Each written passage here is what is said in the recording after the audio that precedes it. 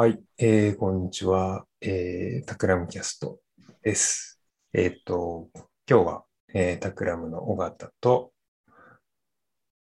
中森です。はい、で、二人で、お送りしたいと思います。なんか久しぶりなんで、どんな風にやってたか、みたいな感じですけど、やっていきましょう。はい、今日は、テーマとしては、あの、形を作るというテーマで、ちょっとシリーズ化を目論みつつシリーズ化されてないシリーズもたくさんあるんだけど、できればちゃんとシリーズ化していきましょうということで、やってみたいと思ってますと。で、まあ、あれかな、最初にモリーもそんなに、キャストもそこまで登場したいと思うので、どんなことやってるっていうのを最初に軽く自己紹介的な感じでしてもらうのがいいかな。はい。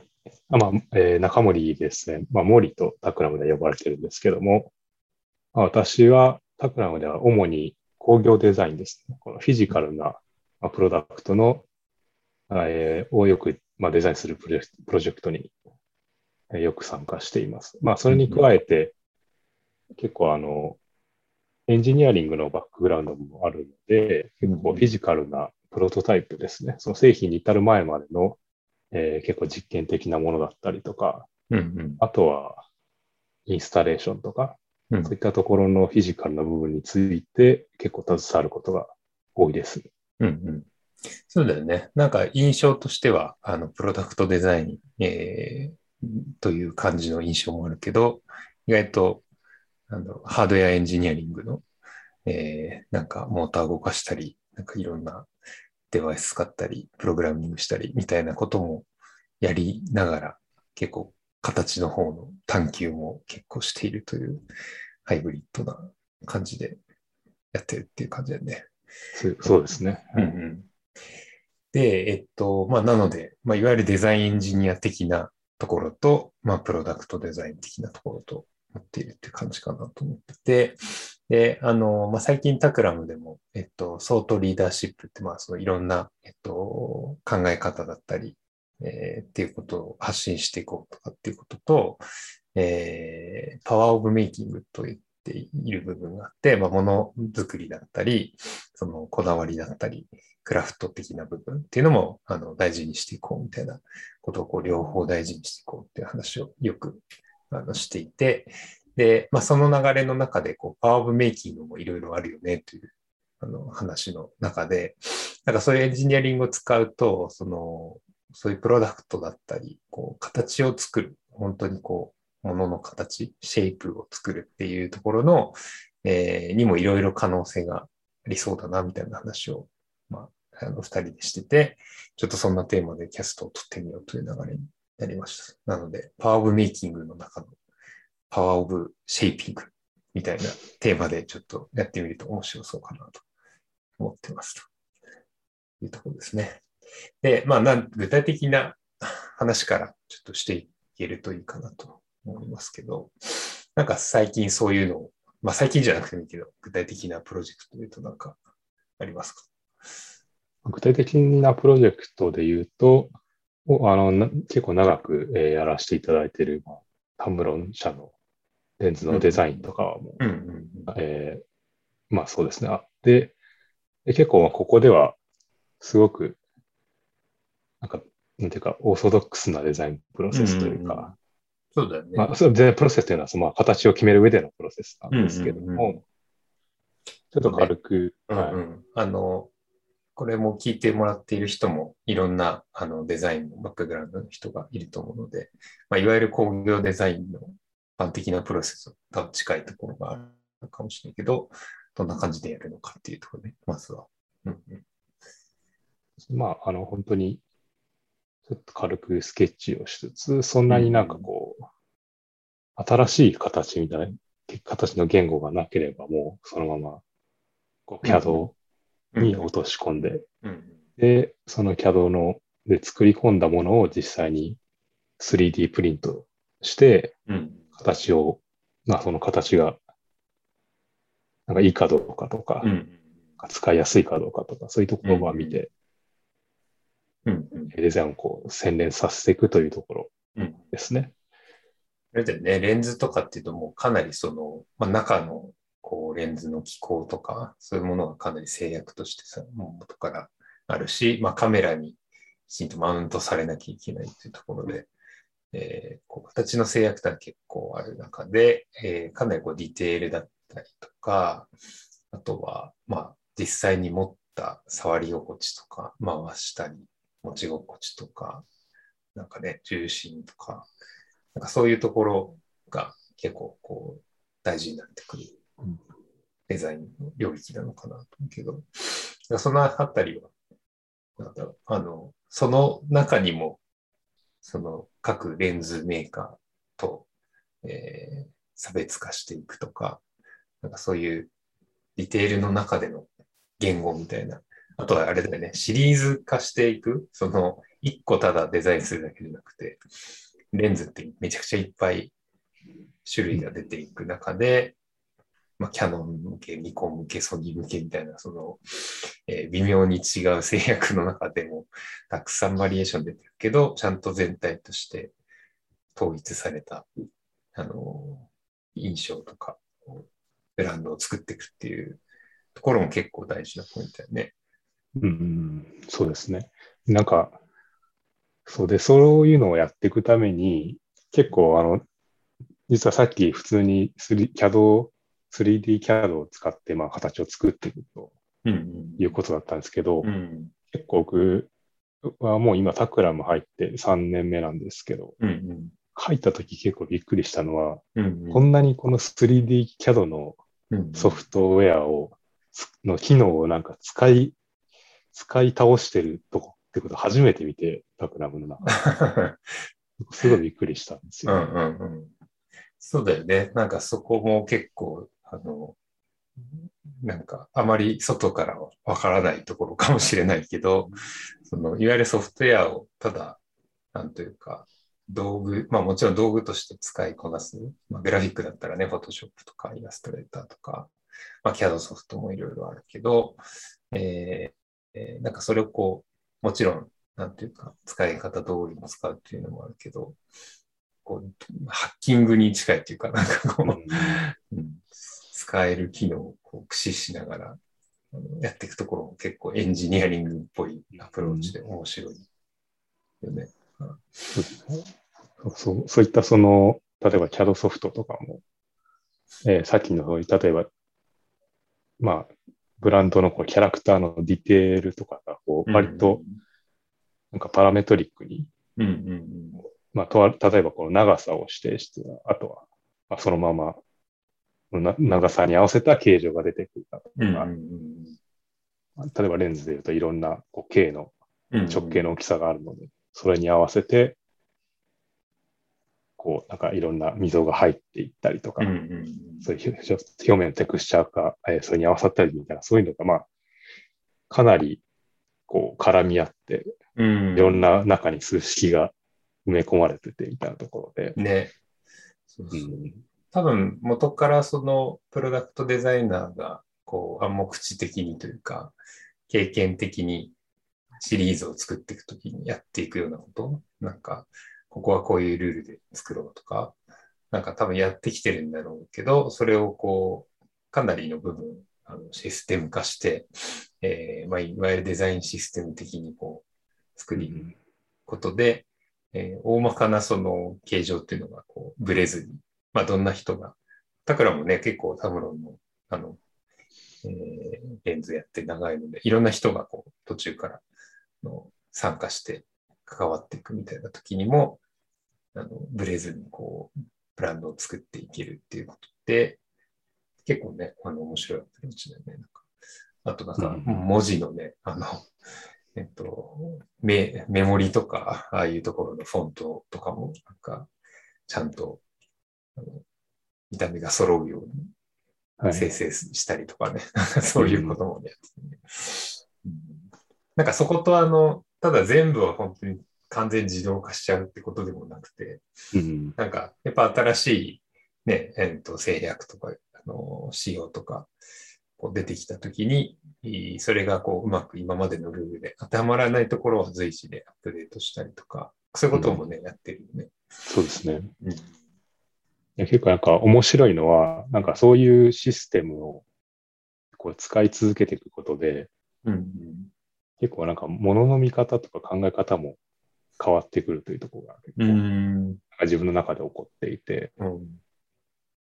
だから例えば形状とかを考えるときも、じゃあこれはどういう定義でうん。作るの線なんだろうとか、うん。そういったのをなんかこうスケッチレベルで、紙の上にスケッチするときもなんか意識したりとか、はい。これを、この形ってどうやってこうシステム化されるんだろうみたいなところうん。うん。うん。についてかなりなんか考えるようになって、なるほど。面白いね。うん、ルール化みたいな感じ。なんかルールを裏で考えていくみたいな。うん、うんうんうん、なんかそれとルールとかなんか、あと作られ方とかそういうなんか加工のプロセスとか、そういうのもあるよね。なんかこう削って作るのかとか、曲げて作るのうかとか。ん、なんか、僕も、まあ、山中俊二さんのところで数年プロダクトデザインをやってた時に、なんかすごいそれはなんか意識させられたというか、やっぱはい。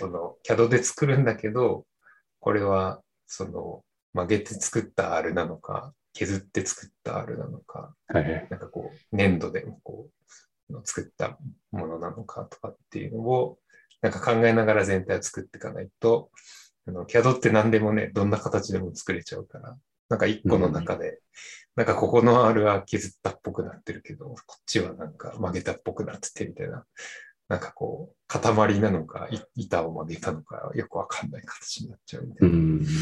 なんかそういうのが起きがちだから、そういうのを考えがすごい大事だ。すごい言われたのを思い出すね。ああ、面白いですね。うん。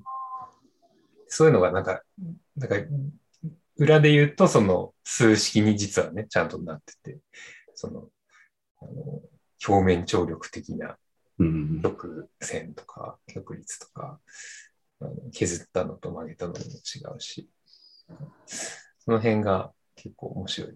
それをこううん、システム化できると、さらに探索領域が広がるって感じがするんですよね。はい。うん。そうですね。結構この辺、なんかこの形を作るっていうテーうマで、ん。なんか話せたらいいよねっていう話、なんかいうことをうん。う話したん。部分だと思うんですけど、うん。うん。結構システム化しようと思うと、結構知ってないといけないっていうか、もう明確に定義しなければいけなくて、うん。うん。じゃあそういう目でやっていくと、なんか解像度が上がるっていうか考なるほえる。どね。うん。うん。うん。の作るっていう行為からこう解像度を得ていくというか、うん。そういったところの面白さがあるなとうん。うん。いうのがすごい感じることが多くて、うん。うん、あとなんか多分見る人というか使う人というか買う人も、別にプロのデザイナーじゃなくても、まあなんとなくそういうこれこうやって作ったんだろうなとかっていうのは、なんかわざわざ多分いちいち考えてないと思うんだけど、はい。なんか落ち着く形とか、すっきりして見えるとか、うん、なんかちぐはぐだなと思ったりとか、多分なんか感じてるんじゃないかって気がするね。生きう物としてん、というか、自然の、なんていうか、そういうものに反してたり、沿ってたりみたいなことをう感覚ん、的に結構わかるんじゃないかっていうのはあるよね。ですね。そこがなんかこれ気持ちいいうん。とか、なんか気に入らないみたいなところもすごくうん。センシティブに多分言葉にはしないけど捉うえれん。るようなものだと思うのうで、ん。結構その感覚とかもやっぱりうん。すごくまあ、特に物をデザインするときっていうのはうん。うん。気をつけてるところでうん。すね。うん。それで言うと、あとはなんかそういうルールを考えることで、そういうもの、そういうプロセスでしかなんか生み出せないうん。形みたいなものもできてくるなと思うんだけど、これはタクラムのね、プロジェクトじゃないけど、モーリーが個人プロジェクトとしてやってる、ああ、なんていうの、あれなんていうんですか。あれは段ボールカッター、オブジェ段ボールカッターとして、の梱包の、はい。えなんだ、テープを、ガムテープとかをピッと切れるやつでね。そうですね。うん。これは僕自身が、タクヤの外で個人的に作っているプロダクトなんですけど、うん。なんかオパーツ001という、うん。これはアルミを切削で作った、段ボールを開墾するカッターうん。で、結構オブジェのようななんか外観をしてて、ちょっうん。とそういったなんか飾っておけるけど、いざという時に使えるカッターといううちのものに玄関なってて、にも置いてありますよ。ありがとうございます。でこれもなんていうか、これは愛知県の、中小企業の方々と作ったものなんですけど、うん。普段そこはアルミ切削の試作品を作られているとこうん。うろで、ん。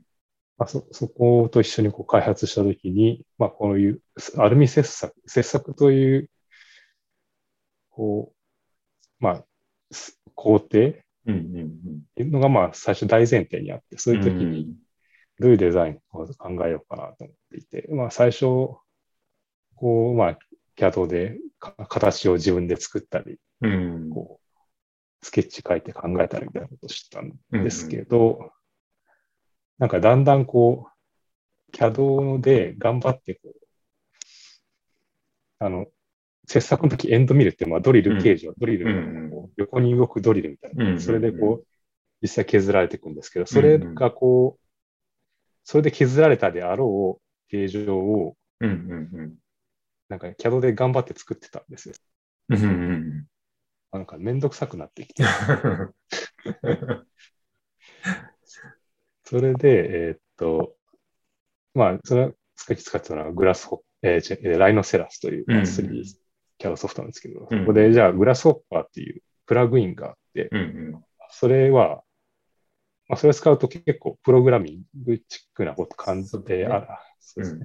プ CAD ログのコラミング、マンドをプログラムできるという感じはい。だよね。うんそれを使って、そういう切削機、エンドミルうん。うんの動きをもう作っちゃおうって。うん。で、作っおー。て、その動いた軌跡うん。の軌跡を削り取る。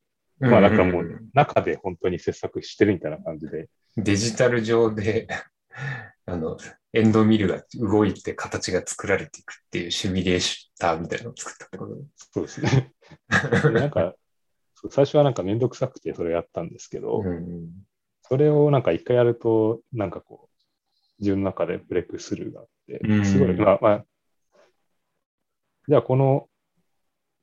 なんかその工作機械の行き来を、じゃあ100回ぐらい繰り返したらうどうなるみたいなん。のが、もうパッてできるようになって、そうだよね。うんううん。んってなったらすごく、面白い、テクスチャーができて、っうん。うん。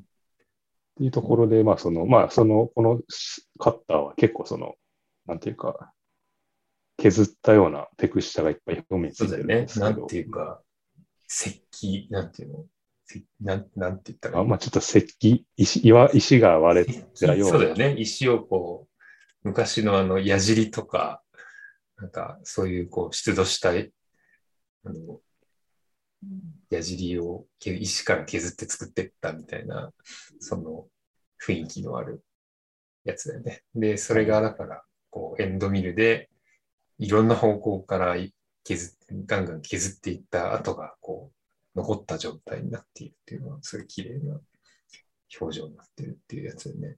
そういうのもだからね、本当 CAD で再現しようと思っても、一回作ったらもうやりたくないみたいな。それが、そうですよね。プログラミングできると、いっぱい試せて、この感じ、この100個、ね、100パターン作って、どれが一番、なんかいい感じかみたいな。そこはなんか直感でまた判断できるみたいな。ね、そこができるのも面白いね。そうですね。うん。ただやっぱりなんか、すごく、そうやっていろんなパターンでいいものを選ぶんですくんですけど、うんやっぱり結構プロダクトをデザイン、かなりディテールまで見てるので、その100% 満足できるパターンって絶対出てこないんですよ。なるほど。だから最後は手で微調整しました。なるほど、なるほどね。それもでも面白いよね。そこで探索して、プロトタイピング的に、デジタルプロトタイピング的に探索をして、最後は、また感覚的に微調整してっていう。なるほど。それ面白いね。それで、あと、ここの続きの話で面白いのなと自分で思っていることは、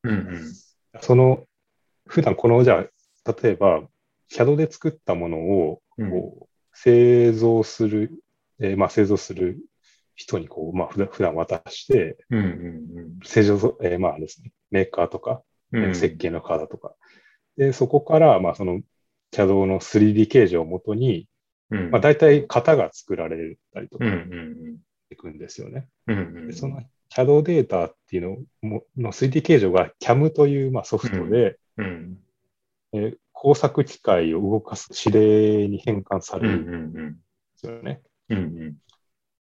っていうプロセスを、デザイナーが3次元形状を作った後には、そういうのが行われてるんですけども、実は結構この方はそこにも、足を踏み入れたというか、ところで、これ実際じゃあ、私がデザインして、これをデザインしましたって言って渡したデータというのは、実は3次元、3D モデルではなく、エンドミルのパスの経路の数値データなんです。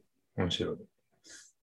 だから、それを、実際の、作る、現場の方にお渡しして、その人が、機械に合う、形で入力して、た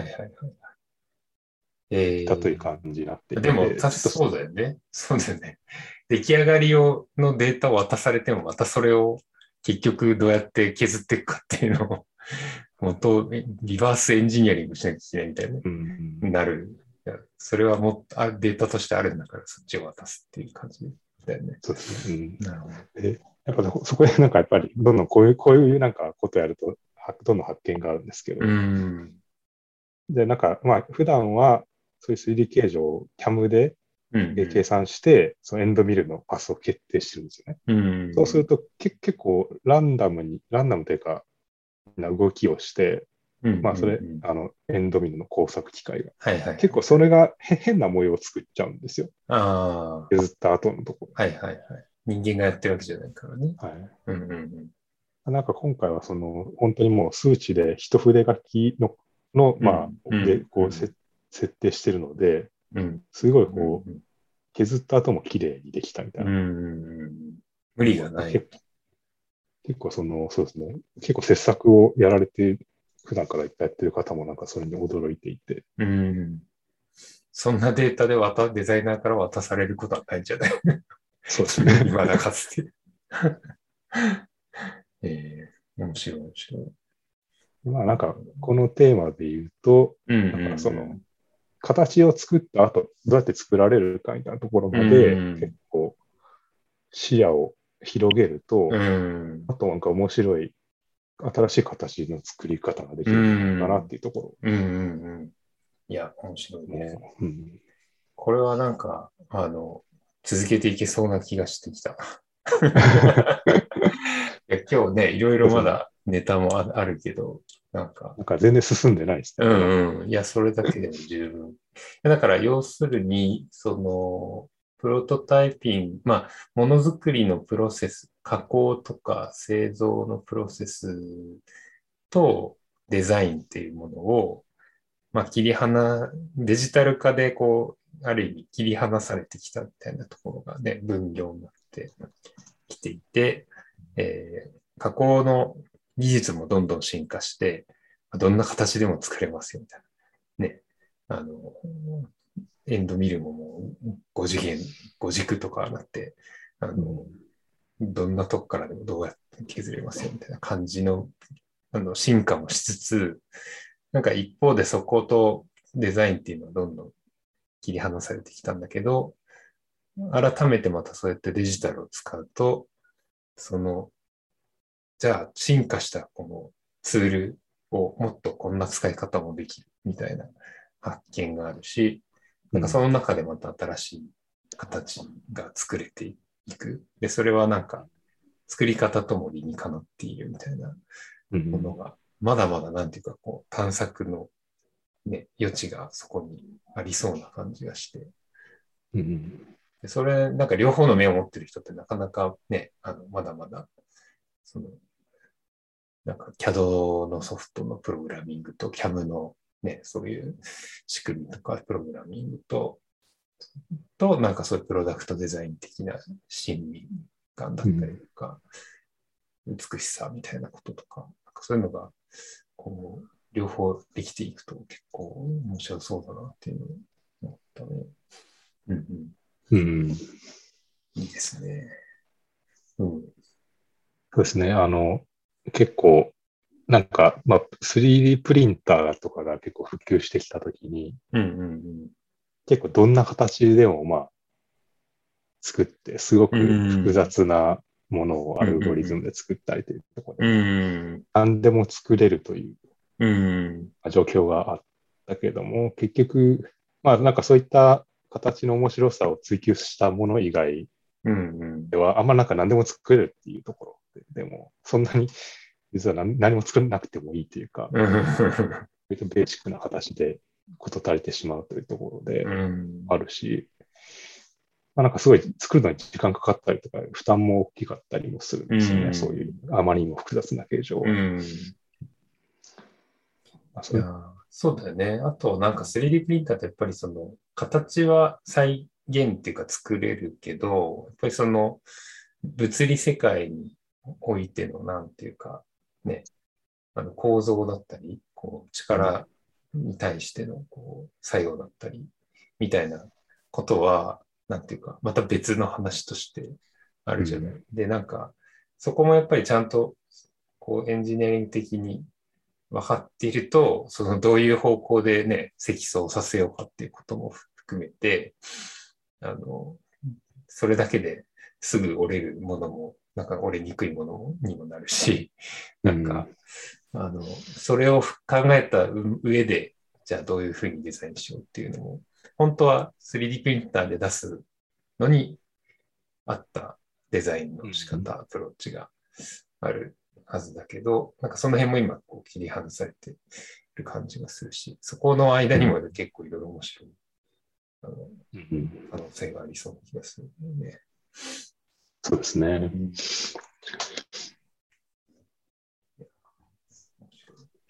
OK。なんかちょうど今30分ぐらいしちゃったかな。そうですね。ちょうどいい時間ですね。OK です。まだまだ今日話せなかったネタもあるので、こういうデザインエンジニアリングとプロダクトデザインというか、パワーオブシェイピングにどうエンジニアリングを使っていくかとか、デジタルを使っていくかとか、その辺の話でちょっと続けていければと思います。はい。